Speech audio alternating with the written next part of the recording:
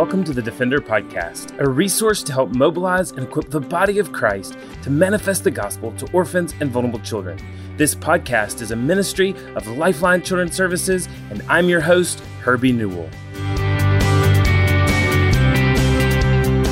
Well, today, we thought it would be great to talk about International Women's Day, which is an international holiday that's celebrated around the world, not so much in the United States because we've kind of replaced that with Mother's Day and the commercialized version in May. But around the world, February celebrates and connotes National Women's Day. And so what we really wanted to do is talk about the importance and to celebrate women in the context of a biblical worldview, to explain what International Women's Day is, and then celebrate so many of the women who have contributed to the ministry of Lifeline, who have helped with the ministry of Lifeline, who have been moms to children from here and around the world, to birth mothers who have selflessly taken care of the child in their womb and placed them into the arms of another, and just to really celebrate biblical womanhood. So obviously, we're coming to you as two men, and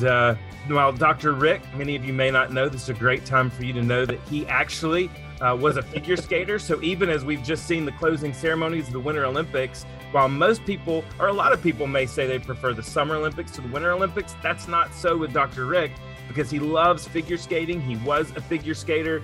And when we bring him on here in a minute, he will verify with you that that is true. But before we bring on the Venerable Dr. Rick, I want to remind you about parent coaching. Parent coaching is a service available for any parent who needs additional insight into their child's behavior. It's tailored to each family and each child. These are 45 to 60-minute sessions filled with proven tools and techniques to use in building additional strengths in parenting. You can see our show notes or visit lifelinechild.org/parent-coaching. Again, that's lifelinechild.org/parent-coaching for more information and to be connected with a Lifeline staff member. Well, as we were saying, International Women's Day was a holiday that was actually born out of the Socialist Party in the United States. It was adopted by the Soviet Union in the early days of the revolution, and it spread throughout the communist world. Officially, it was recognized as a day of activism by the UN in 1975 to focus on equal pay, equal rights, reproductive rights, subsidized childcare, and prevention of violence against women. And over the years, it's become more commercialized and more like Mother's Day in much of the world. And today, we wanted to take the opportunity to talk about International Women's Day, but like we said before, really look at the roots of celebrating women that we see in God's word, and as we celebrate these image bearers. So before we even bring on Dr. Rick, if you are listening to our other podcast, the Defender Bible Study, we just finished earlier this week our study on the book of Romans. And at the very beginning of Romans,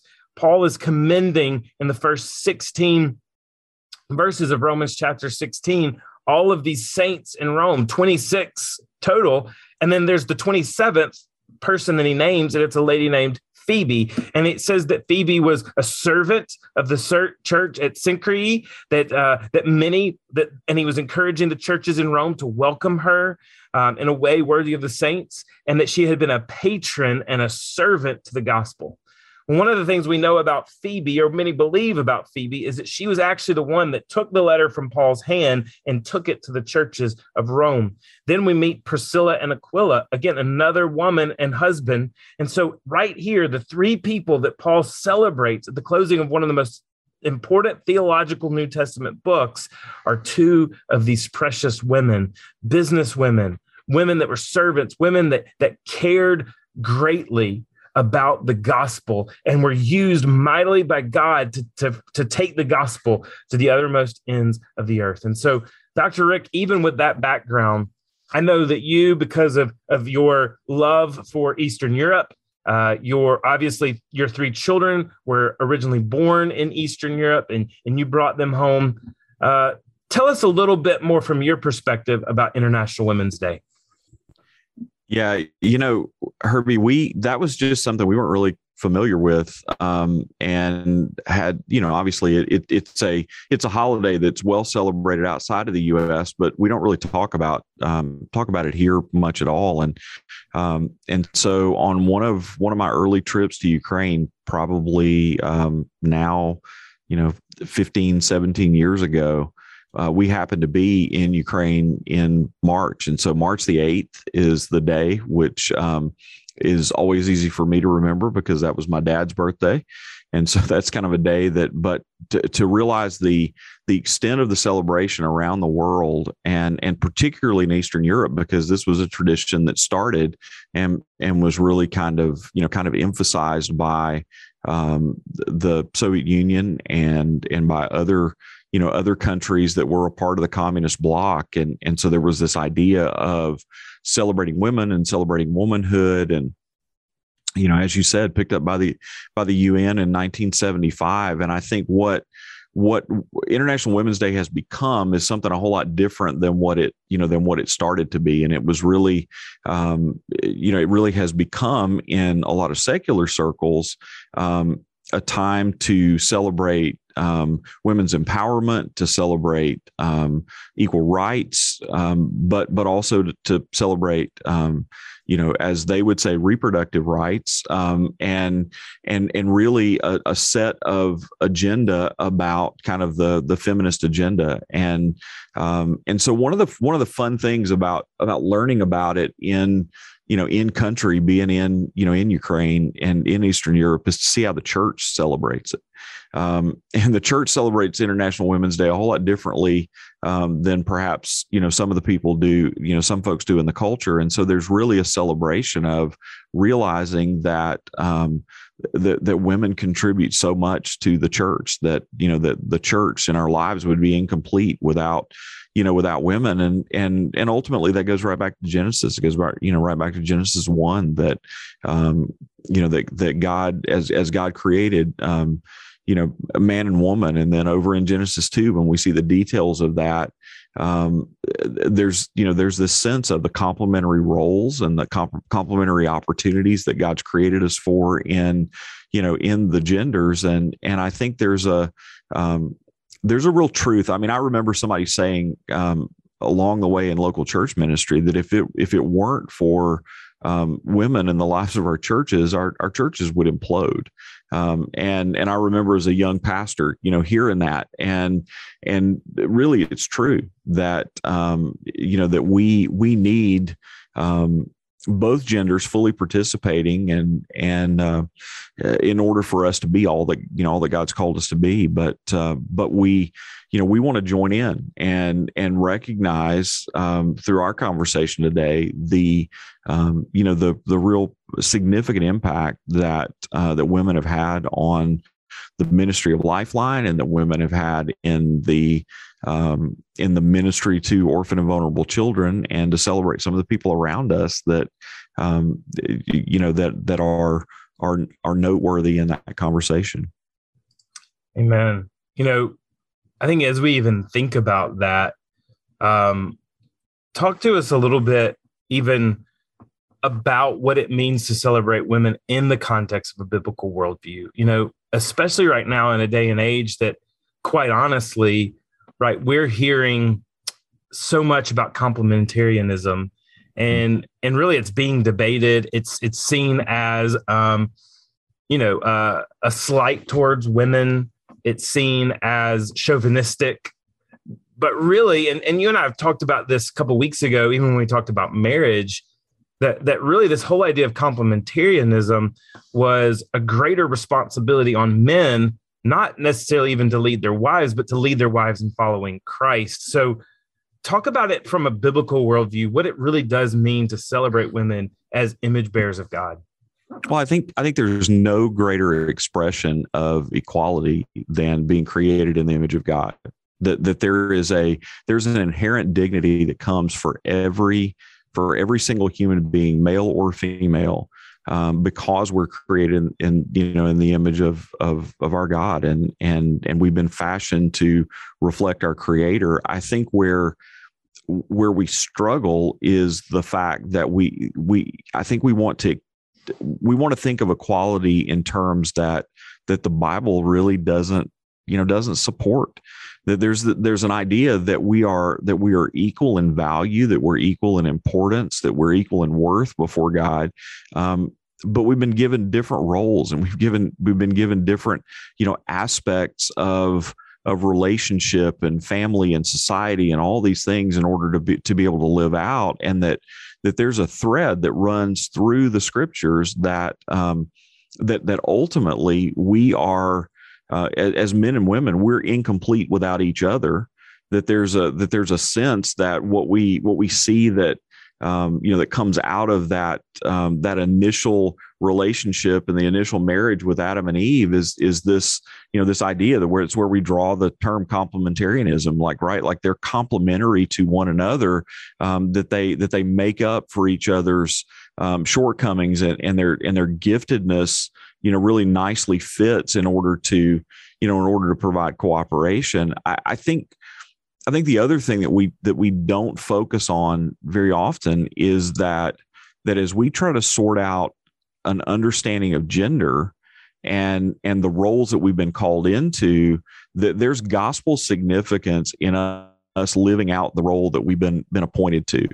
That Paul spends a lot of time in Ephesians talking about in Ephesians, chapter 4 and there in chapter 5, he talks about this idea that within the marriage relationship that we're reflecting Christ in his church. And he talks about the responsibilities of husbands and the responsibility of wives, and really kind of lays this blueprint out to say that as we live in relationship according to those things that have been, kind of carved out and appointed for us, based upon our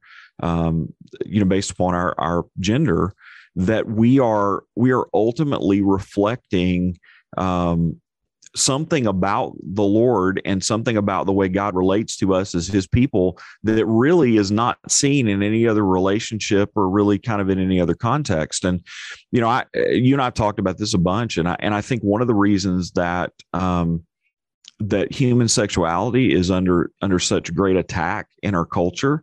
And I think the reason that there's so much pressure to kind of break down the boundaries and to break down the order that God has placed in relationship, and in particularly in how we relate to each other in sexuality, is because it is such a powerful and strong picture of God's relationship to his people. And so if Satan can move us into a place where we break that and we shatter the word picture that's been given, ultimately he can win because people don't see the image of God reflected well, and they don't see the really the way that God relates to us as his people related well. But I think the point is that many times we get into a little bit of a trap of saying then that makes men or women lesser or more, and even some of the language that Paul uses in Ephesians kind of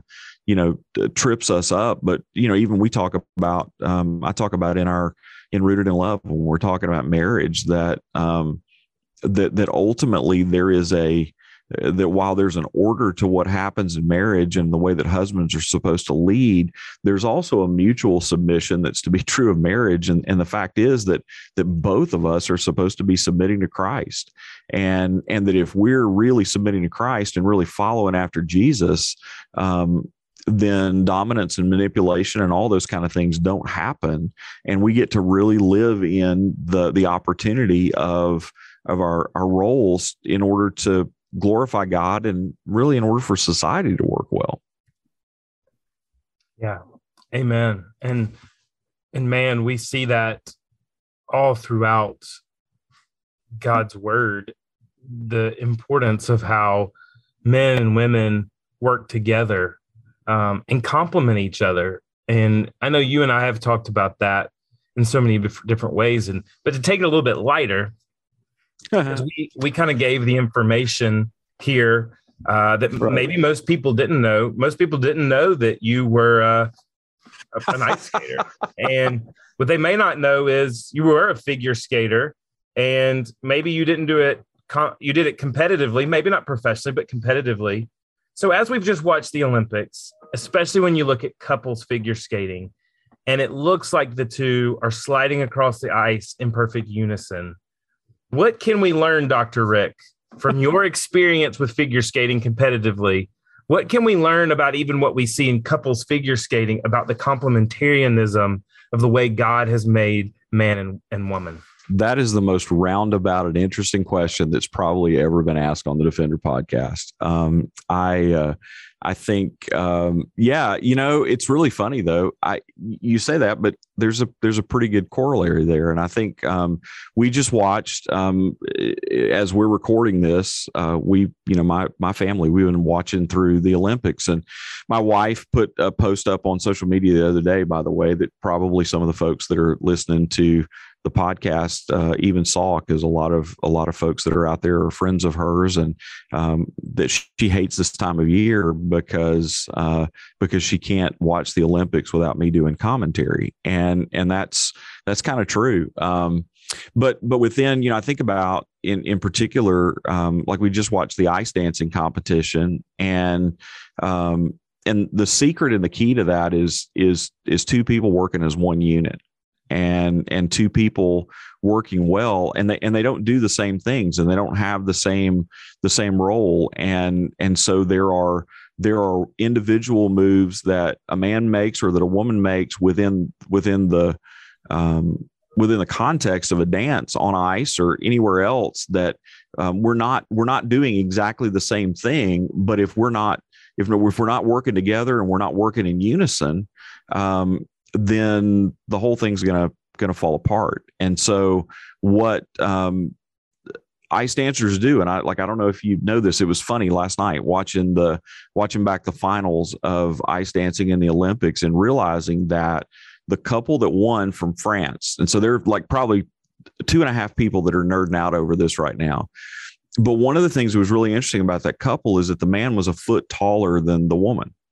And yet when you watch them on the ice, because of the way that he skated and because of the way that she skated, they looked like they were the same height, and they were able to work together in a way that they looked like a unit, and they didn't look like separate people. They looked like one entirety. And honestly, that's not a bad corollary to the thing that God ultimately calls us into in relationship, that we're created differently, and we're created for roles that our society and a lot of the forces around us try to push us out of that and cause us to question it and cause us to, think about the implications of those things in a way that's just pretty unflattering.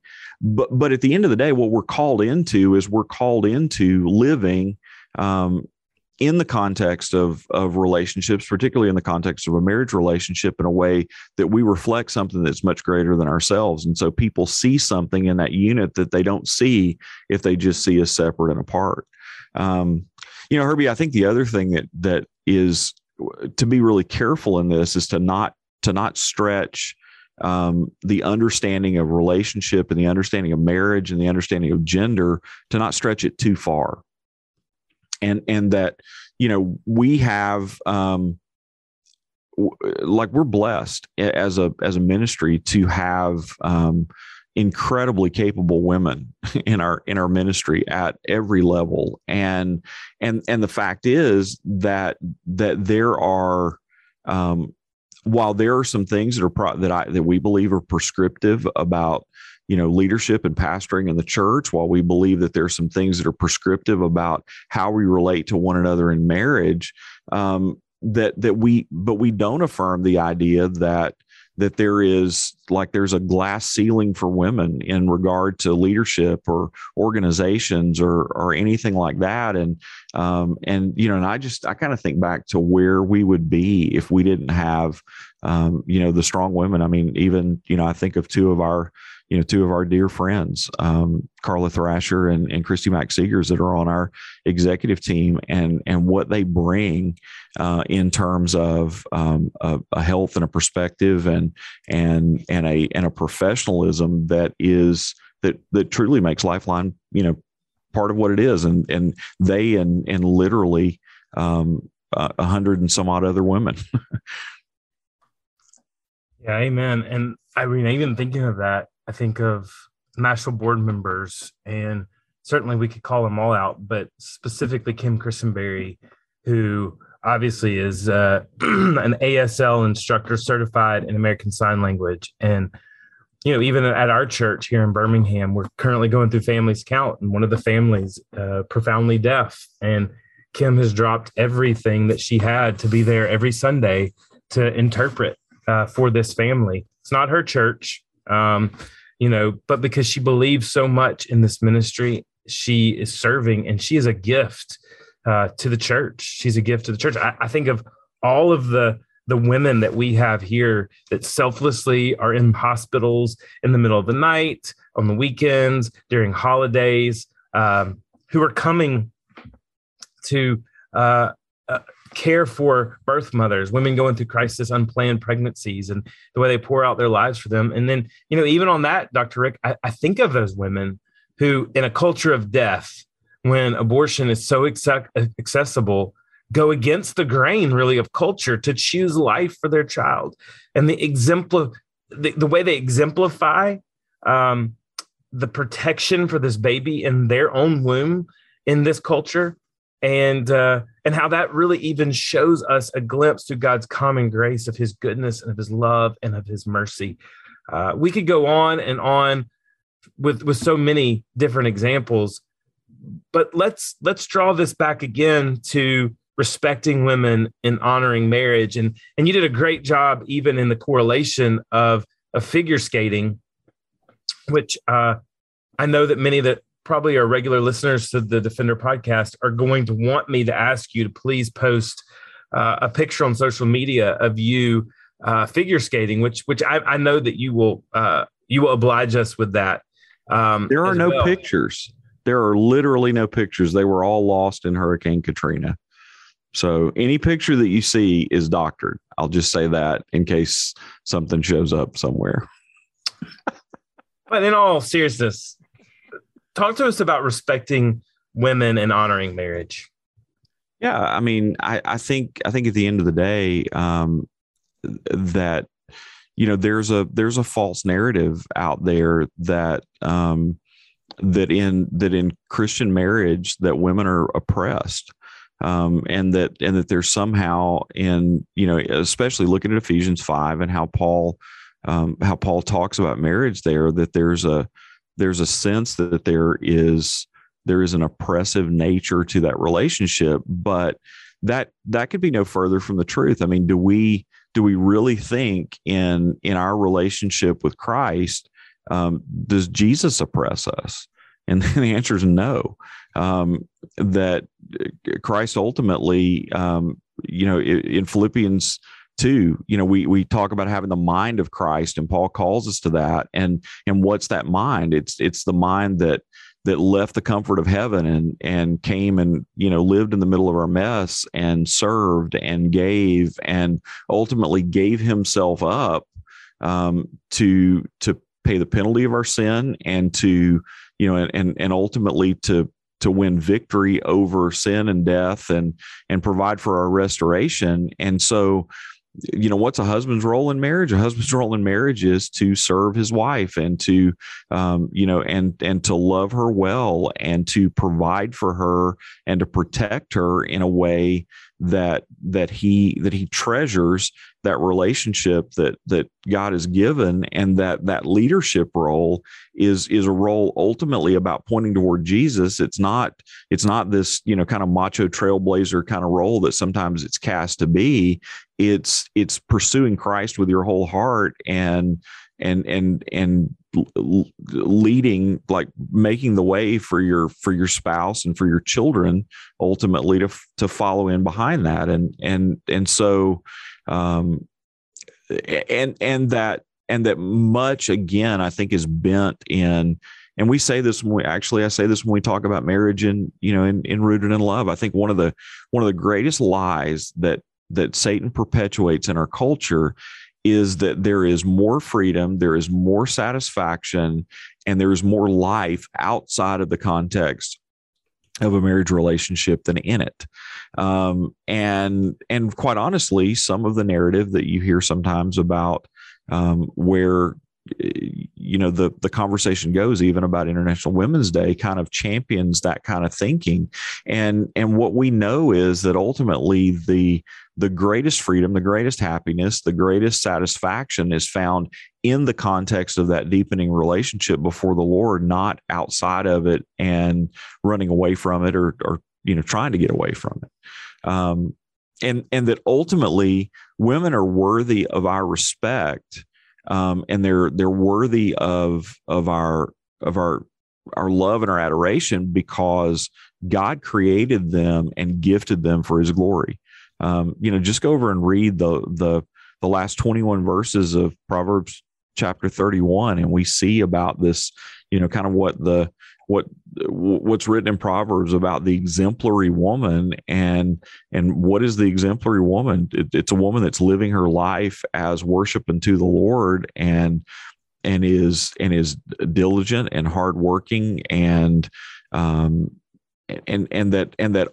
ultimately, she's not loved and valued because of what she can do.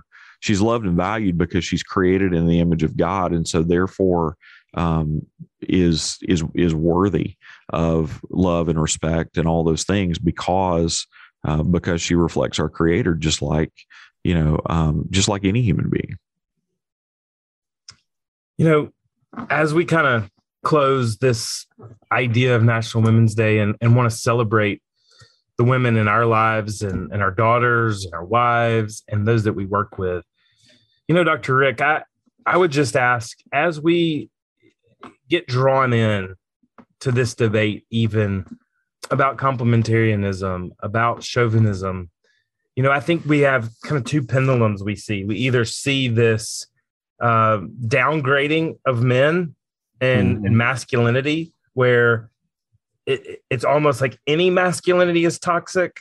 Yes, there's toxic masculinity, but the pendulum almost goes like, if you show any level of masculinity, then that's just toxic. But then you have the other side that truly where we don't appreciate the gifts of how God has created women and how that touch. And I know you and I have talked before and so many times about the balance of how God has created male and female in that love relationship, how our children need mom and dad in very different ways, but yet very equal ways. As we close on this idea, as we close on this time of talking about International Women's Day, what's a way that you would encourage people to both appreciate complementarianism and yet make sure that we don't lose, right, the image of God that has been equally placed in both the masculine and in the feminine? Yeah, I think it's very simply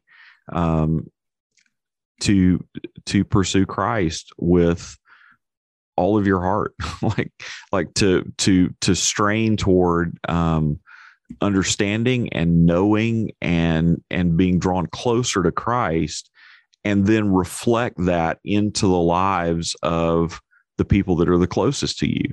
Like the overflow of what Christ is doing in our lives should wash over the people that are closest to us. And for us as men, that is primarily like the most significant women in our lives, which are our spouses. But I think that's to value all people that are around us, including all of the women that are around us. And so we get, you and I get the privilege to work in a context where we work with some of the most capable, some of the most talented, some of the most intelligent, and some of the most Christ honoring women that I believe are on the planet. And we get to see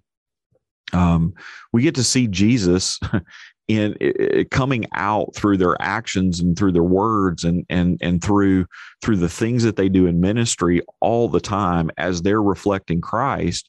Well, what should our job be? What our job should be to be spurred on to pursue Christ like that.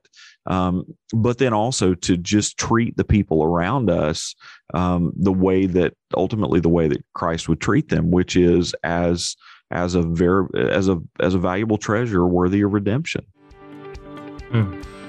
Amen. Well, we want to encourage you as we look forward to International Women's Day to appreciate the image of God that rests in the women in your life, those that you work with, those in your family, your mom, your wife, your sisters, your friends, and just to appreciate the way that God has placed his image in the masculine and in the feminine. We are so grateful for all of those women who have served, who have strived, who have partnered with, and who make Lifeline what it is today. Thanks for listening to the Defender Podcast. If you enjoy making this podcast a part of your weekly routine, we'd love for you to take a moment to subscribe, rate, and review the Defender Podcast to make it easier for more people to find. For more information on how you and your church can partner with Lifeline, visit us at lifelinechild.org. If you want to connect with me, please visit herbienewell.com. Follow us at Lifeline on Facebook, Instagram, or Twitter by searching for Lifeline Child. You can email us directly at info@lifelinechild.org. Beloved, will you allow God to use the gospel through you to impact the life of a child? Please contact us because we are here to defend the fatherless. We'll see you again next week for the Defender Podcast.